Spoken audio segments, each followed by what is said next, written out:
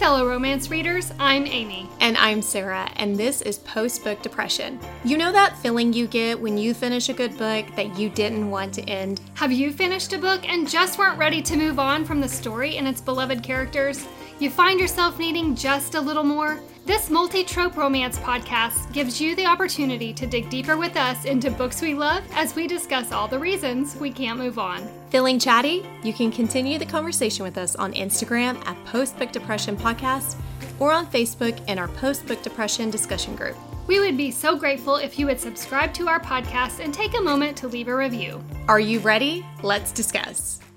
Hi everyone, welcome to the show. I'm Amy. And I'm Sarah, and today we're going to be discussing The Stars Above Us by Maggie Gates. The first few minutes we're going to do a brief review of this story without any spoilers, then we're going to jump into a deeper book discussion which is going to include lots of spoilers.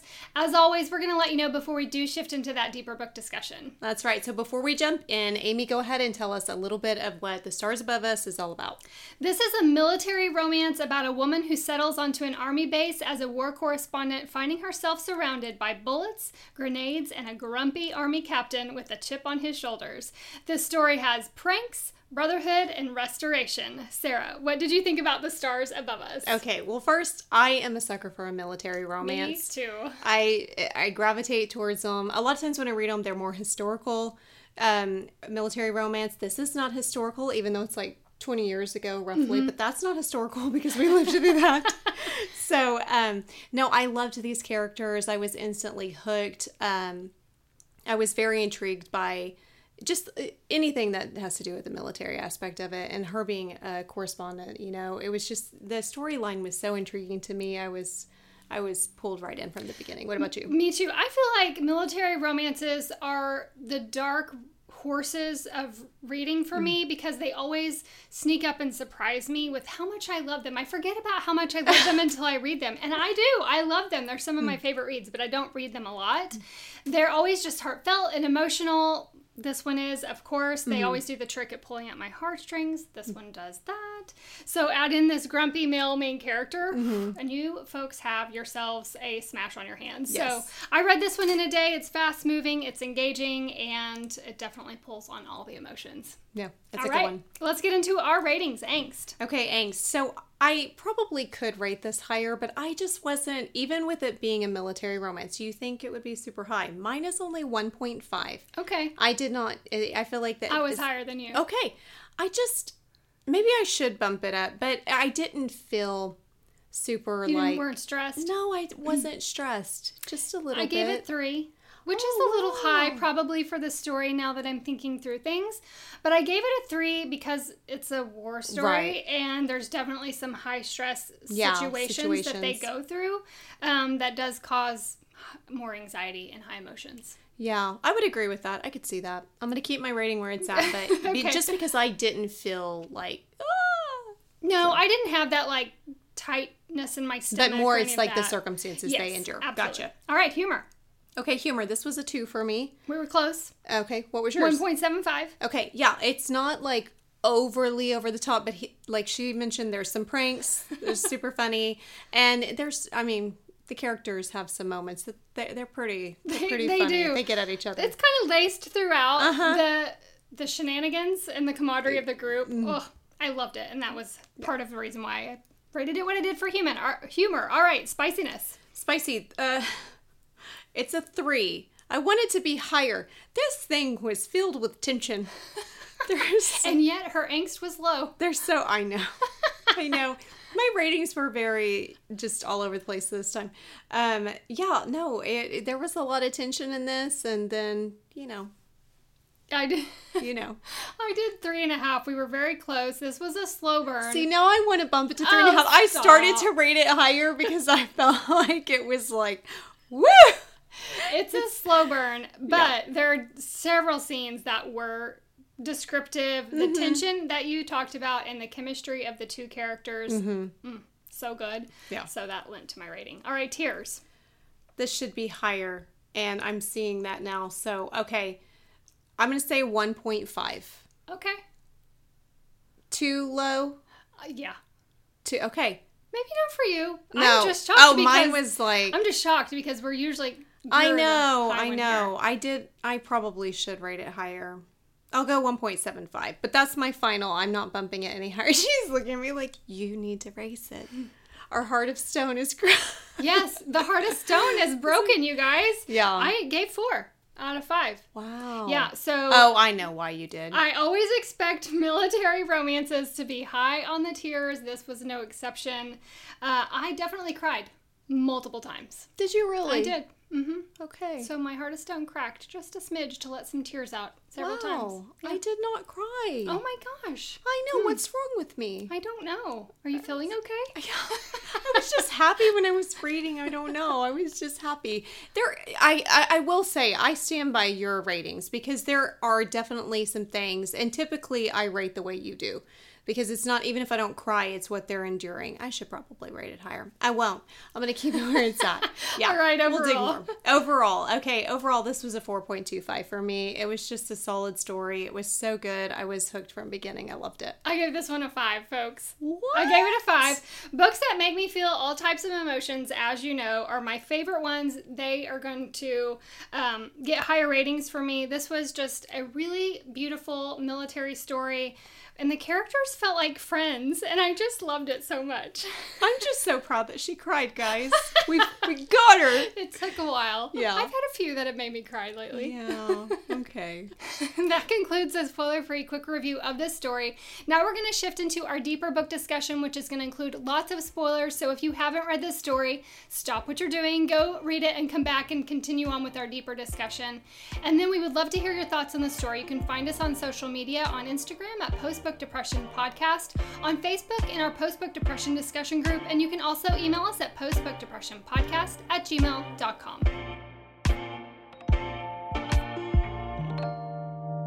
This story starts with Nathan Griffin, our male main character, and he is on the phone with Vanessa, his 9-year marriage from high school.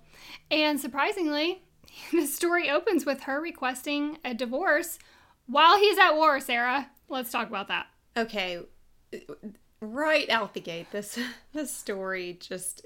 I felt like I'd been punched in the stomach because this is his high school sweetheart, you know? This is somebody he's been with since he was like 16. Like you said, married for 9 years. How do you do that? I cannot comprehend. Now, I will say, you know that I love a story where I can't relate to these characters, so I try to get into their mindset of why they do what they do. This is that story for me. I cannot relate to any of these characters on any level. I really can't. So I really had to get in there what they were thinking in their mindset of why they do what they do. I'm not going to try to say I understand what it's like to go through a divorce. I don't. I'm not going to try to understand what it's like to be the spouse of somebody in the military, that they're not home a lot, they're deployed a lot. I can't understand. But how do you ask someone when they are deployed in Afghanistan, fighting a war, for a divorce? Sarah, I can't wrap my mind around that either. The whole mental capacity that he has to have while he's over there fighting a war, and then he's got this heartbreak from home because it's clear that he says he loves her and they've had this commitment for all of these years. And that scene was just, like you said, right out of the gate, we're crushed on his behalf that she would be asking for this divorce.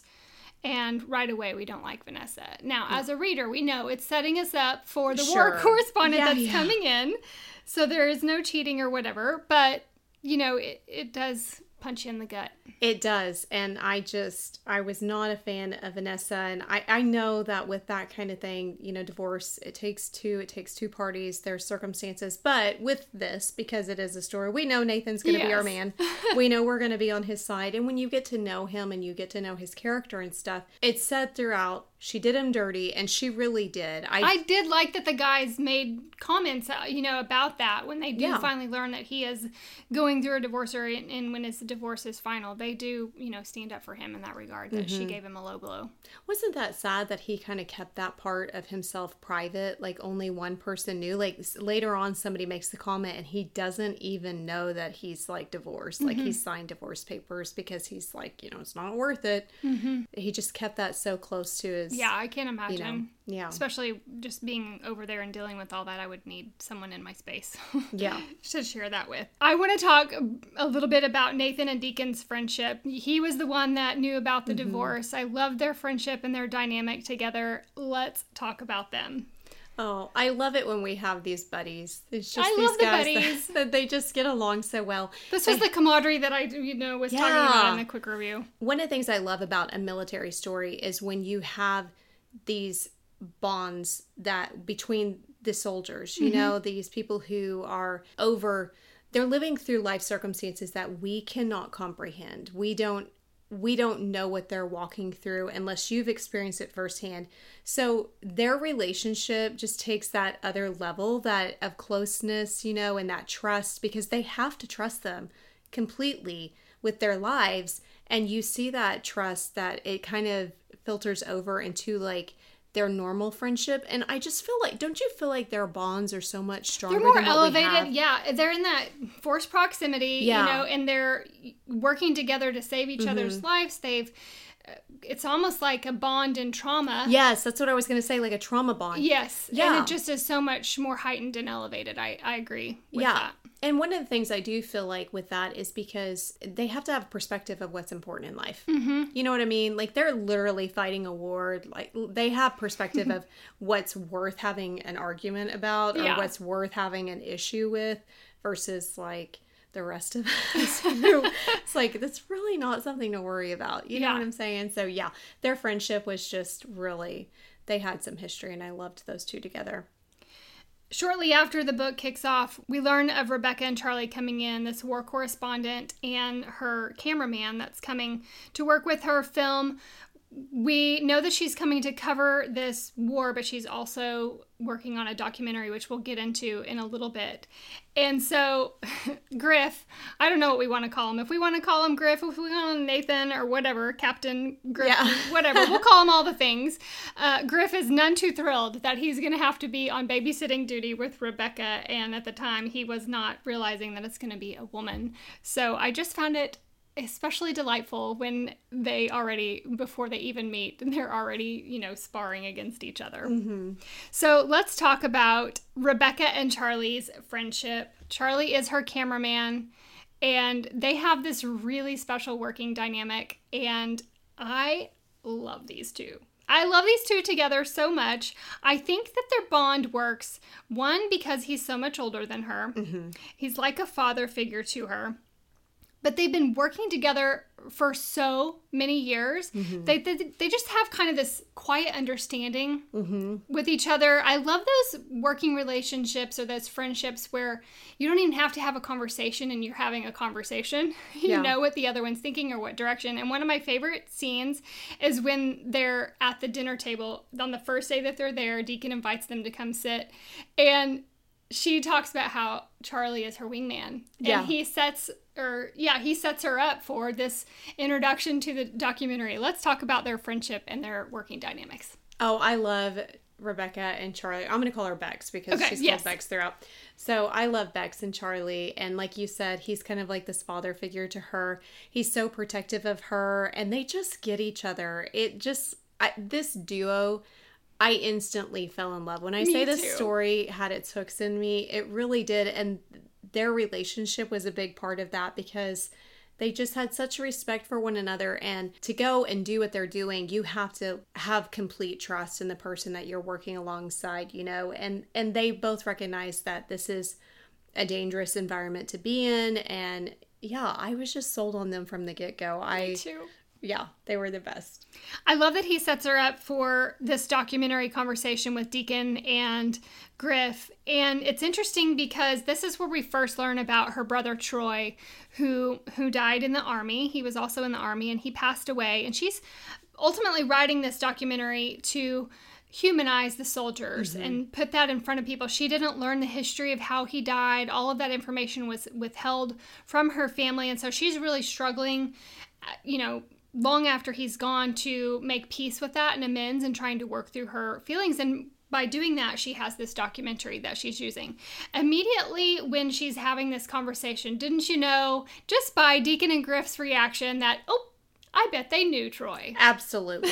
Yeah, it was kind of a dead giveaway, you could tell. And it was made mention that they were in Monsol, and their whole, like, reaction, their face, and it was a dead giveaway that they knew this guy, which really kind of made me sad because I kept thinking, they clearly know what happened to him, but her family wasn't even made aware of how he passed away. And at this point, she's not made that known. She hasn't let Griff know that she doesn't know how he died. Right. He knows, obviously, because he wasn't the one to tell like he was supposed to. But yeah, that hasn't really been talked about between them. But it was obvious to the reader that Deacon and Griff knew Troy. We didn't know in what capacity at this point, but you definitely were expecting. You could get a sense, like a read on it, yeah. And it made me sad that like you said, they withheld that information about knowing. One of my absolute favorite things about this story were the pranks. Sarah, oh, man. I loved the pranks. We have the snake skin. We have the sand in the sheets. Have you ever had sand in your sheets? I mean, probably like as after the beach or something. Yeah, but like not a like lot. Bucket of sand. Like, you know.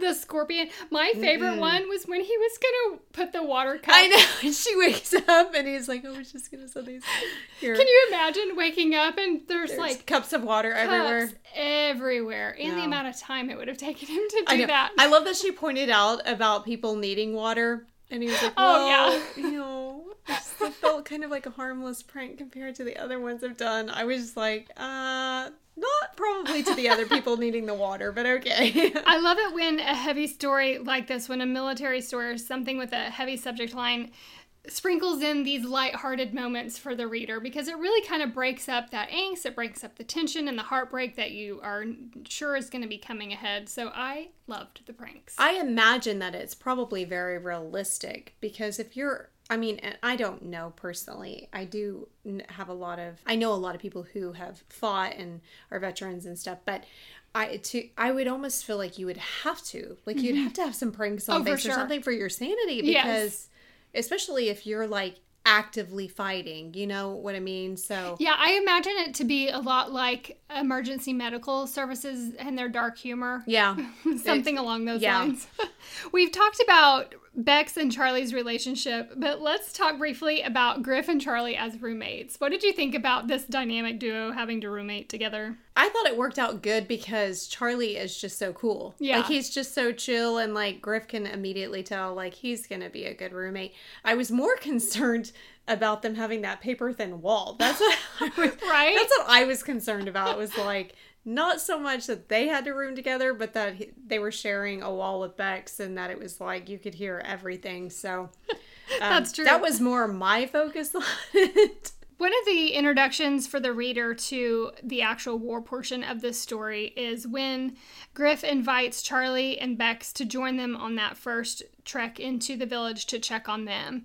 And lo and behold, there is an attack the first day that they're there. I want to talk about a couple of the attacks that they experience. The first one is pretty mild in the sense that everybody makes it out safely. Mm-hmm. And one of the things I would specifically like to hone in on is the way Griff handles Bex in this very first attack in the village. And he's realizing that she's not like other people and that she doesn't need you did good out there. Mm-hmm. Are you doing okay? And what does he do to get her out of her funk? He has her like start making notes, because that's what she does. She has her little notebook and her pen and starts describing to her like, okay, this is what was going on. It gives her kind of a task to focus on of what she needs to, you know, she's here to do a job, and he helps remind her of that in that moment kind of. And this is a good kickoff point for their relationship, kind of him observing her mm-hmm. and recognizing that she's not like everyone else. And so that was kind of like a pivotal moment, in my opinion, of their relationship and how it kind of kicks off. The second attack is the one in the barracks. Mm-hmm. And this one obviously was more stressful. There's more damage. She's in the barracks. Everybody else is outside. There's a lot happening. Of course, Charlie has the video camera running. Right. And what does he do? He runs to save her. He knows that she's in the barracks. Let's talk about that. Oh, that scene was so intense because she had been working so much, and Charlie tells her to, like, take a nap, and which is so, like, against her nature. Mm-hmm. She's not like that. They said that she'll go on 2 or 3 hours a night until she can't, and then she'll sleep. And so she was kind of doing that. That scene when Charlie's out there filming, and then whatever, that explosion that kind of blows in her room and stuff. When Nathan goes and carries her out. Oof. I mean, well, were you expecting her to be under the rubble and unconscious? I didn't really know what the scene was going to play. I didn't know if it was just going to be the wall was down. I didn't expect it to be as intense as what it was. I didn't expect that she had crawled under her bed, that there was rubble, that she was going to be unconscious, that kind of thing. So for that to have occurred, it was kind of a shock, but that moment was so kind of a profound moment for them and their relationship with each other, because they kind of have this sparring. They're always like verbal sparring. And we know the pranks are going on and stuff, but I mean, this is where the tension, like, they have really, really good tension. Yes, they do. But they are always verbally sparring with one another. And there's that shift. I mean, he pulls her out, but Charlie catches all of this on film. So the whole thing is like, it's going to eventually get back and play out in the States. Okay, so here's my question about that. Because I know that they said that the network owns all of the footage. Why couldn't they just delete it? Integrity? I guess. I mean, that's what I would go with, integrity. Or they would think, the network is going to edit out what they don't want or something like that. But I mean, wasn't it Charlie that says they're going to spin that? Yes. Yeah, he warns her and she does not warn him. She doesn't warn Griff. Yeah, and so, which I didn't, I mean, I think she was trying to downplay it, thinking that they're not going to focus in on that. I just thought, why wouldn't they focus in on that, given who she is, given who he is, that kind of thing. But I just wondered that on the side. Yeah, I don't know how that works. They have integrity, Amy. Well, stop having. I need you to be morally gray, okay? Yeah. One of my favorite things about Griff and Bex is their secret sandbag spot meetup. Oh. And all of the moments that they have together there. There's some really special bonding here. One of the first times that they discover each other out on that spot. And he takes hold of her hand and tells her to sleep and that he's keeping watch.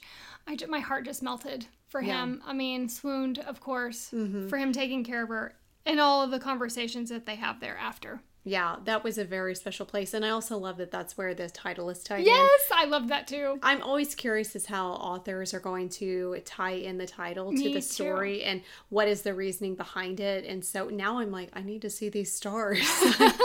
This is also where he gives her the necklace for Christmas. She asks about his tattoos. There's a lot of like... The mascara. Yes. Oh, the mascara, Sarah. He does some really swoon-worthy things. He does. Which I just thought it was so comical with the mascara of like, wow, she really does look like she has a blue. It's like, that moment though was so sweet because her whole thing, she's not superficial, I need to be all done up, but her mascara is like her armor she needs to wear into battle, and he wants her to have her armor into battles. The whole thing that he says behind that, you just kind of melt. You're like, oh my god, it's just you mascara. Just kind of melt. You definitely melt. Yeah, it's more than mascara, which is so funny because later she's like, it's flaky, but I'll never get rid of it. He's the cinnamon roll that they talk about in the romances that we read. Their relationship is starting to develop and kind of mold into something new. And Bex is assigned to go to Dubai on business for 48 hours. They're going to, basically after she's been discharged, they want to check her out, make sure everything is okay. And so she steps away for a few days. And one of my favorite things in this time while she is gone is the time that Charlie and Griff spend together. Now, up until this point, we know that Charlie and his daughters don't have a relationship. No. And it's so sad how that is played out. And it's in this scene that we really start to learn more about that. Sarah, this is the scene that I cried when I listened to Charlie record this scene for what he would say to his daughters if he called and they actually picked up the phone to talk about him. That was so emotional for me. And then I will say in this scene, one, I did not see the foreshadowing of his death here. You didn't? No. I knew that they would see the video, but I thought that it was going to air like the yes. explosion to her room being. Well, just no, not necessarily that, but I knew it would air towards the end and that they would see it. But I thought it would be a way for them to reconcile their relationship. I really wanted that happily ever after for him and his daughters, and so that is where my headspace was when I read this scene. Nowhere in my mind did it even cross that he was going to lose his life, because usually in the military it's the soldiers. And so she had me looking right while she was writing left, and I didn't catch on it. I have to tell you, Amy, I caught it before then. Did you? I did. As soon as they kept referencing how much she meant to him and like their her closeness. only family. Yeah, and then when they were going out and there was attacks and stuff, I thought to myself, they're going to kill Charlie. I think that's why I struggled so much with his death, is because I was not expecting it. Yeah, felt a little blindsided. Yeah, I didn't feel that. And it confirmed, for me, it was confirmed when he did the recording. Like when he specifically said, what would you want them? I thought, well, there goes Charlie. He's going to die. The scene, it was so tragic. And that whole thing, I felt agony, like when he's describing how he feels and what he wants to say to his family, and then like later on when they say, I think Bex asks him why he's never found somebody else, and he says, I still love her. That whole thing just was so broke sad. Your heart. Yeah, because I loved Charlie, but I also love too when we get the explanation that he kind of owns up to his faults. He does, because up until that, like, Charlie is just so golden. I'm like, he's a great guy, like, why would his children not speak to him, and so, but this is where you have to see it from other people's perspective. When you're living it and you think of through the eyes of his children, it felt different. It did. The way that it's, to an outsider. And so that's what I love about that, is because you kind of get that. And I love trying to understand and seeing it from all sides, even if I can't relate. Because to me, I'm like, Charlie's the best and they're wrong. Yeah. They're not wrong. They were just hurt. Yeah. And so, but his death was definitely, that was a hard one to take. The recordings with Griff, I knew first of all, I love that Charlie kind of put him at ease for that interview. I just love that whole scene in that regard, and just kind of that bond that they had. And I knew when he was talking about the cowboy soldier, that he was talking about Troy, the fact that he said his name. In that moment, I thought that was how she was going to find out that he knew about Troy. Yeah, I did too. So that was a nice little twist at the end I didn't see coming. But I love, Sarah, that Charlie gave him an ultimatum. I hate that he didn't get to, come clean beforehand, but then we wouldn't have a story. But even, I feel so dense, because even with the 24-hour ultimatum and them going to war and that getting cut off, I did not see his death coming. Amy, it's terrible. Even when he got shot, I'm like, no, he's not. He can't be dead. It's Charlie. When he asked him, have you told her yet? I'm like, Charlie's going to die before he has to tell her. And but you already knew he was going to die, so you had it all figured out. You're right. And he also had the heart-to-heart with Bex when she comes back from Dubai, basically tell him he loves hard, and no matter what happens, just know that. Yeah. So I love that he kind of prepped her heart to receive that news, even though she didn't know he was talking about Troy. You still didn't see? Friend, listen. Sometimes I'm just too caught up in the story to think through all the spoilers and foreshadowing. Oh my goodness. The final village run, as we know, is where Charlie ultimately gets shot, and then he does pass away. I love their little wake for him. I did as well. It was very heartbreaking, especially because when you see how his death impacts Bex and when she comes out. I love that they all have the Diet Coke and stuff. Me too. Just kind of the toast that they make to him. Yeah, it was a beautiful moment, a beautiful send-off, but man, that was he hard. Definitely left a mark on her life and those that he had met there. Absolutely. Bex ultimately decides to stay on camp after this happens, and she is assigned a new cameraman, and boy, is he sleazy. Oh, he is. What was his name? Vince? Vince, yeah. We don't like Vince. He was creepy. He was gross. I love, though, how Griff puts him in his place immediately. And I love how he made him switch rooms. I know. I know. Oh, my goodness. That was they like ran the down best. there and switched all the stuff. Yeah, when he sends the guy. He sent Deacon, didn't yes, he? Yeah, he to did. change it. So, yeah, that was funny. And then it didn't even ask her, which I knew she was going to be all, like, pouty about it, you know, at first. Like, because she's just such an independent woman, which I'm like, girl, you crazy. I wouldn't be fighting that. But it ultimately forced Stop fighting your feelings already. Jeez. It ultimately forced their relationship to progress further. This is when they start. I mean, if you do think of it from her perspective, I can understand. Number one, she wants to be respected. She doesn't want people thinking anything. She's trying to be professional, which we know they crossed the lines. And also, too, at some point, she makes mention of she could never sleep in Charlie's bed. Mm-hmm. There's only one other bed in there. So she's literally forced to sleep in his bed with him. I mean, she's so such sad a about hardship. It. I feel so bad for her. What a tragedy. Bless her heart. One bed trope. Oh my gosh. Yeah. Not long after this, we get to the bonfire scene, and this is where things really start to escalate. Yeah. We get Captain McKinney here, and I was already nervous when he was coming. You knew he was going to spill the beans, and immediately. Lo and behold, he didn't even hardly take 2 feet off the helicopter, and he's spilling the beans. I was wondering how that was going to happen after Charlie had passed. I wasn't quite sure. Yeah, I knew that it was going to come back on him, you know, but I wasn't sure how it was going to play out. So as soon as they introduced McKinney, I thought, oh, there it is. There's going to be the little whistleblower. he's going to tell her all the things. So, yeah. It basically, she packs up. She's gone the next morning. She's like, I don't even want to hear your explanation. You had plenty of time to tell me about Troy, both Deacon and Griffin. It's clear that all these people around her that she's grown to know and love so deeply have deceived her. And that's really sad for her to be put in that position. They should have obviously told her. But she goes home and she shuts him out for 8 weeks, Sarah. 8 weeks.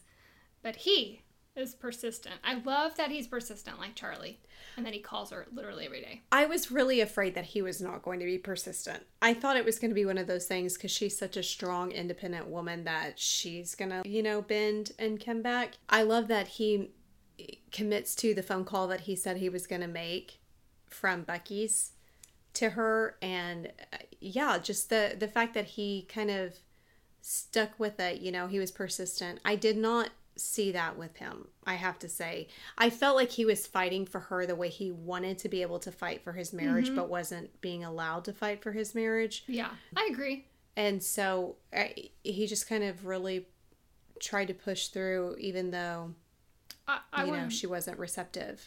I want to pause. Have you ever been to Bucky's? No. They have them in Texas, I know for sure. Okay, Sarah, this is like a gas station on steroids. Okay. It's massive, and it has literally everything that you could ever imagine. It has little, like, food places where you can get things. They're known for their Bucky's, like, he's a beaver. Okay. Bucky is a beaver, and they're like these little caramel popcorn crispy things. That's what she eats. Yes. And that's what they're known for, and they're so good. Oh my gosh, they're so good. You have to go to a Bucky's. Next time you're in Texas, look one up, because people are obsessed. People who have been to Bucky's, they are obsessed. If you know, you know. Yeah, well, I did not know. I wasn't even pronouncing it correctly at first because I never heard of it. So, okay. All right, there's Bucky's. Back to them. Yeah, so I love that he is persistent with her like Charlie was, and really tried to reach out to her and break that ice. Yeah. And in the end, he's realizing, one, that he did not do her parents right in Troy's passing. It was his responsibility to go to her parents and tell them what happened to Troy, and he did not do that. So I love that towards the end of this story, he wants to make it right. She doesn't know that he's doing this. In fact, she doesn't know till after it's done. And this scene where he shows up on her parents' door, can you imagine as Troy's parents this happening years after his passing? No, I can't imagine. And I do have to say that I was so in awe of the parents' reaction, and the mom when she's like, "Oh, sweetheart," invites him in, because first of all, I can't even fathom what that feels like to have to go and deliver that kind of news to a family. And he got in his dress blues and all of that. And, yeah, I that would be so hard. And I think for a lot of people, they think, oh, he totally messed up. And maybe he did, maybe he didn't. But until you're in that position where you have to do that, it's really not fair to make judgments on a person, because you have no idea the weight of guilt that they may be carrying. You have no idea what they've witnessed. You have no idea the trauma they've endured. So that's not fair. Now, with that being said, I understand he had a job to do and he didn't do it. And I am curious as to why he didn't fulfill it and he was able to get away with not fulfilling that duty. But his parents' reaction, Troy's parents' reaction, and the way that they, he was able to go in, and then we find out that he was able to like tell them stories and have like a whole moment that the mom even acknowledges if he had come 2 years ago, we wouldn't have gotten all of that. We wouldn't have got to know that side of Troy and those stories that he was able to give us. So I feel like he was able to give them a gift. Yeah. I thought that part was really special. Yeah, it was very special. And also we wouldn't have a story between him and Bex, because I think it's pretty unlikely that they would have any kind of romantic relationship had he had come to his parents' house and stuff. She would have been made aware of who he was. Yes, that's true. I agree. So tell me how you were thinking when she sat down to watch the documentary that was put together. Oh, I really struggled with her character, Amy. Okay. I really did. I struggled with her character and all of her choices, because her personality and her personality versus my personality are vastly different. So I wasn't reacting the way, like every time she was like not picking up the phone, but she was listening, I was just in agony, like, would you just... Especially when he called her from Buc-ee's. Yeah, like, it just... The whole thing, for me, it was kind of like, swallow your pride. Especially when she starts to realize she's very similar to him and that she can't even tell her parents. Yeah. And I was thankful that was written in. That she had an understanding of, if this is this hard for me to tell my parents, how much harder was it for him, because he was there. That's a good point. So I was proud of that, and that helped me kind of understand her, which, I like to do. Yeah. I try to understand these characters. So when she sat down for this documentary, and the fact that she kept turning it off. Were you frustrated? Highly. Mm-hmm. Me too. I was highly frustrated, but I was also proud of her because she's not a quitter, and she jumped in and was like, I'm going to finish it. So I was proud of her when she did. And I really liked that she, after finishing it, she took a detour before going home. She took a detour to take that to Charlie's daughters. Yes. And that was where I got the relief that they got to hear what he had to say. Well, we can assume. Yes. Yeah. In my happy bubble, they listened to it. I would like to think so. So yeah, I was really proud of her whenever she finished it and then decided she was going to go home. And I also like too that we did kind of get that insight, because she was so driven that she realized her New York life no longer fit her. Mm-hmm. She just felt like she was going through the motions of things and not connecting with who she used to be before she was. And he didn't have much longer in the service before he could move on to not being deployed. So let's shift over to their happily ever after. She comes to apologize. So I loved when she showed up on his doorstep. I love when he's walking back from his brother's, which I want that story, because you know me, I just want all the family member stories.